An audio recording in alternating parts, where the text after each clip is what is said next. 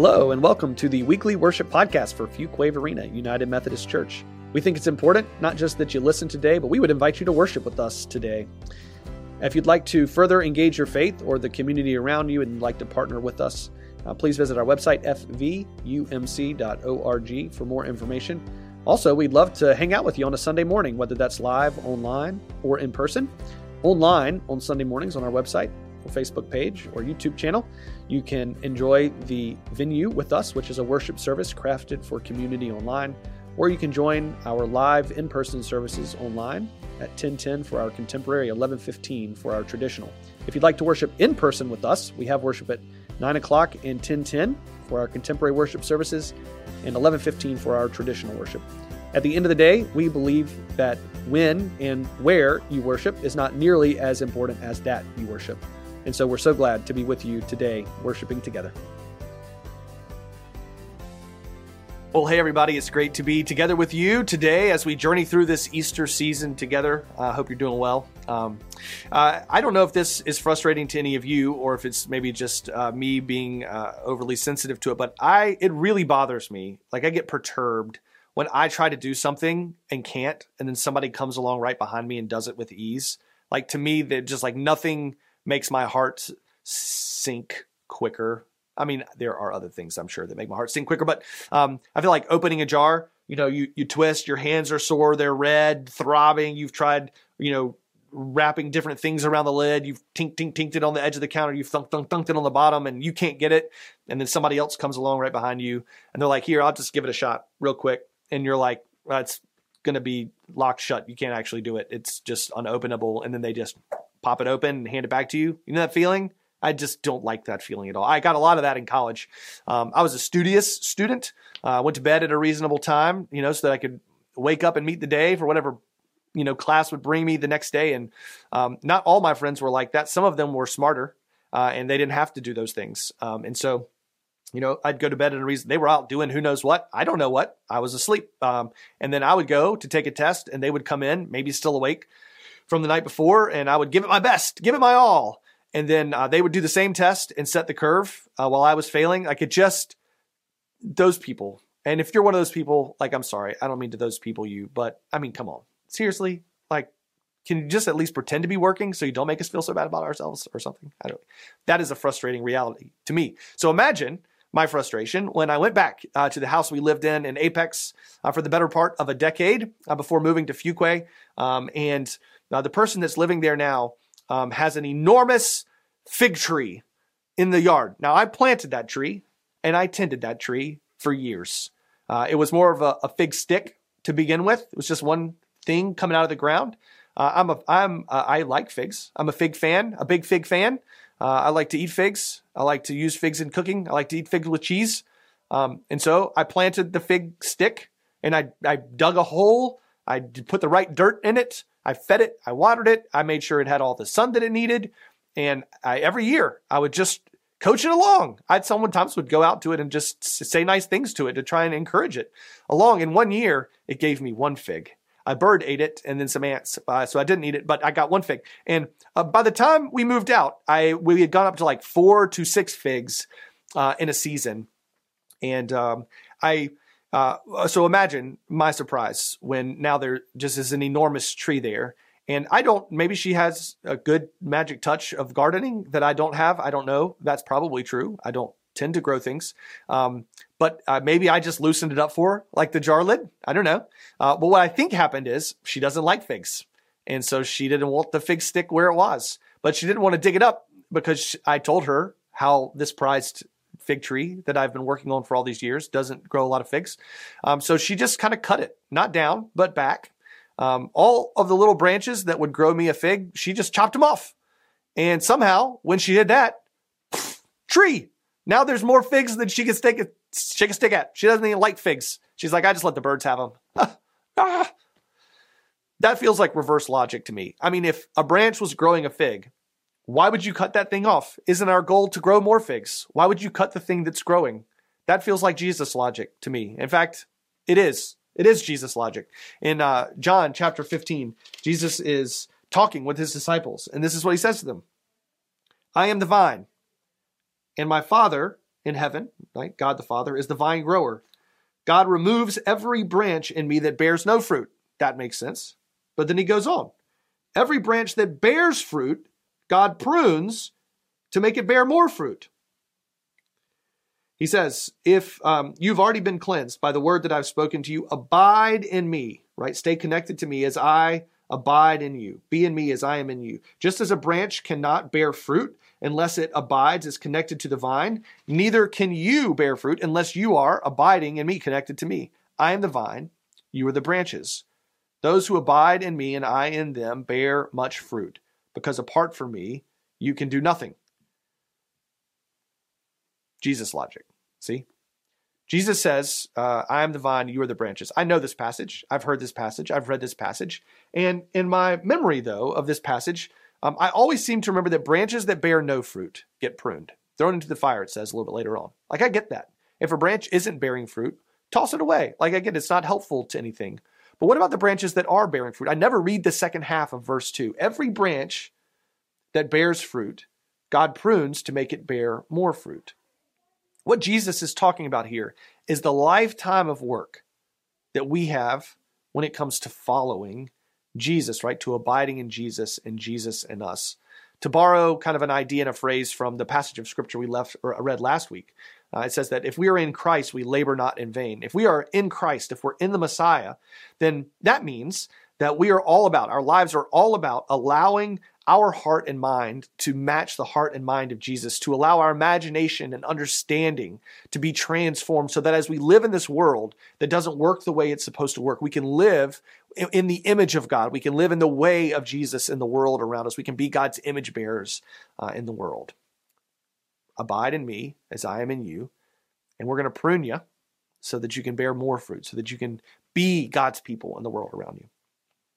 This week, in the life of our church is confirmation. We're celebrating the confirmation of 8 students who are going to make a public profession of faith. They're going to promise to own their own faith from this day forward. If you don't know what confirmation is, here's basically a rough and ready thing that we believe we're doing in this moment. When we baptize children, we are owning all the promises of God for that child. We're going to hold on to those promises. And when we baptize them, we promise to live our lives, to pattern our life and our life together in such a way to invest in them so that one day they can accept God's grace for themselves, profess their faith openly, and lead a Christian life, abiding in the vine, being pruned. That's what we talk about, right? That's what we've promised to do.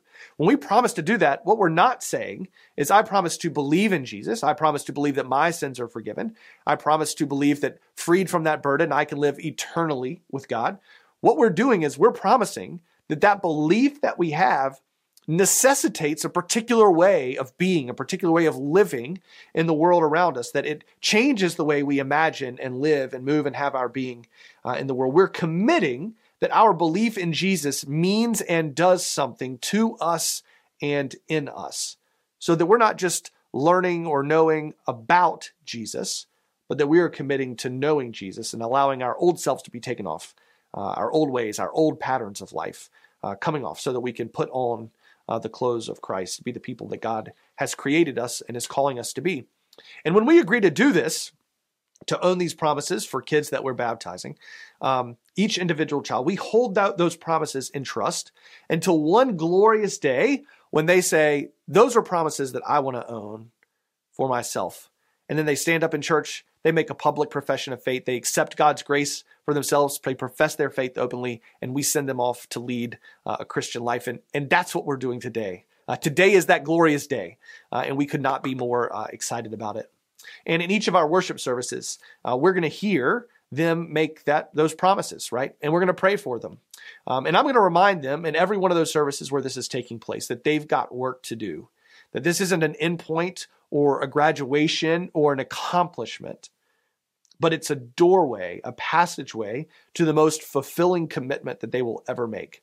And that from this moment forward, they have 2 jobs: to abide in Jesus, to remain connected, to abide in Jesus, and to always be prunable, to abide in Jesus, to rest in Jesus, to stay close to Jesus, to be connected with Jesus, to certainly read and learn about Jesus, but more importantly, to love Jesus and to allow Jesus' love to love them, to spread out and grow and go and do whatever your branch needs to go and do, wherever it needs to go and do it, but to always remain connected, wherever that leads you, to the vine. Always remaining connected to the heart of God, to the source of life, to the gift of God's grace that feeds us and nourishes us and sustains us. To abide in Jesus. And to be prunable. To be humble enough that we allow God to tend to us, to shape us and to form us into what we are meant to be, how we were created to be, what we're being called to be, to renounce and to reject and to repent of our own sin, our own brokenness, to turn away daily from the things that lead to death and to embrace the gift of life that God is offering. And to know that even when we can't fully know or understand why God is choosing to prune what feels like a figgy branch to us, that it's God's good wisdom that's doing so. And that this work of being prunable and pruned is a lifetime of work following Jesus. And I would like to make these same challenges to you, to offer you the same challenge that I'm offering to them. Because, first of all, we're all called to own our own faith. And secondly, because our work with these kiddos isn't done, right? These students. We don't just do it until they own it for themselves and then say, well, good luck with all that. Like, as they become full functioning members of the body of Christ, it's our job with them, like we do with anybody else in our church family, in our community of faith here. What we owe one another is that we are always spurring one another on to love, to excelling in the work of the Lord, to the love of God and neighbor. And so we're going to have a chance this morning in all of our worship services to remember our baptisms and be thankful. So wherever you are, whatever you're doing, this is what I want to send you to go do. If you need to, I don't know if you're with us live or you're listening after the fact, but put a pause on or just turn the volume up. You can walk away. Go find a sink and a bowl, put some water in it, maybe a water bottle. I would not suggest using your coffee, but in desperate times, call for desperate measures. What I'd like for us to all do this morning with our confirmands is to remember our baptisms and to be thankful, to remember the promises of God, promises that God has made to us, promises to initiate us into Christ's church, to incorporate us into God's mighty acts of salvation, to give us new birth through water and the Spirit, salvation as we sometimes call it, and to know that all of this is God's gift offered to us without price. There's nothing that we can do to earn or to deserve it. To remember God's Easter promise to you and to be grateful. So they're going to dip their hands into some water. They're going to touch their forehead, touch their heart, wash it, roll it around in their hands to remember the promises of their baptism. This morning, I'd like to invite you to do just the same thing wherever you are. And I would invite you to recommit yourself today, new and a fresh and a vibrant way to abiding in Jesus and remaining prunable. And if that's something that you've never done before, if that's not something that you've said out loud, if that's not a decision that you have made, or if it's been a long time since you felt like you've been ready to make that decision, to own up to that, to own your own faith, to abide in Jesus, to remain prunable. And I want you to know we would love to journey with you in that. We'd love to help you figure out what it looks like to do those two things, and to put a group of people around you that can help do the things that it requires to be prunable for our whole lives, to take a significant step of faith, to say yes to Jesus, and let our students lead us well in our own recommitment this morning. Let me pray for all of us. Lord, we're grateful that no matter how far our branch wanders, that you love us enough to prune it back, that you love us enough to, as we remain connected and abiding in the vine, to be the people that you've created and called us to be. And so this morning, wherever we find ourselves, maybe it's an afternoon, maybe it's an evening, as we're worshiping together now, wherever we are and whatever we're up against, we pray that you would remind us tangibly of your deep and abiding love for us. That that's a love that we want to say yes to because we know it's a love that says yes, that has said yes to us. We desire to live lives that abide in you. We remember our baptisms, and we are grateful. We are grateful. And we would pray that stepping out from this place, abiding in you, that you would continue to do your beautiful gardening work of pruning us so that we can bear fruit that will last. In the name of the Father, the Son, and the Holy Spirit. Amen. Again, it's been great to worship together with you today.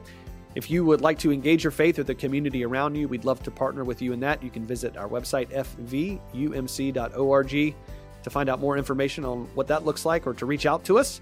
I'd like to extend another invitation for you to come and join us online or in person on Sunday mornings live. And while you're on our website, again, if this is a regular place that you find spiritual sustenance, we'd love to partner with you as we serve our community here in the greater Fuquay-Varina area.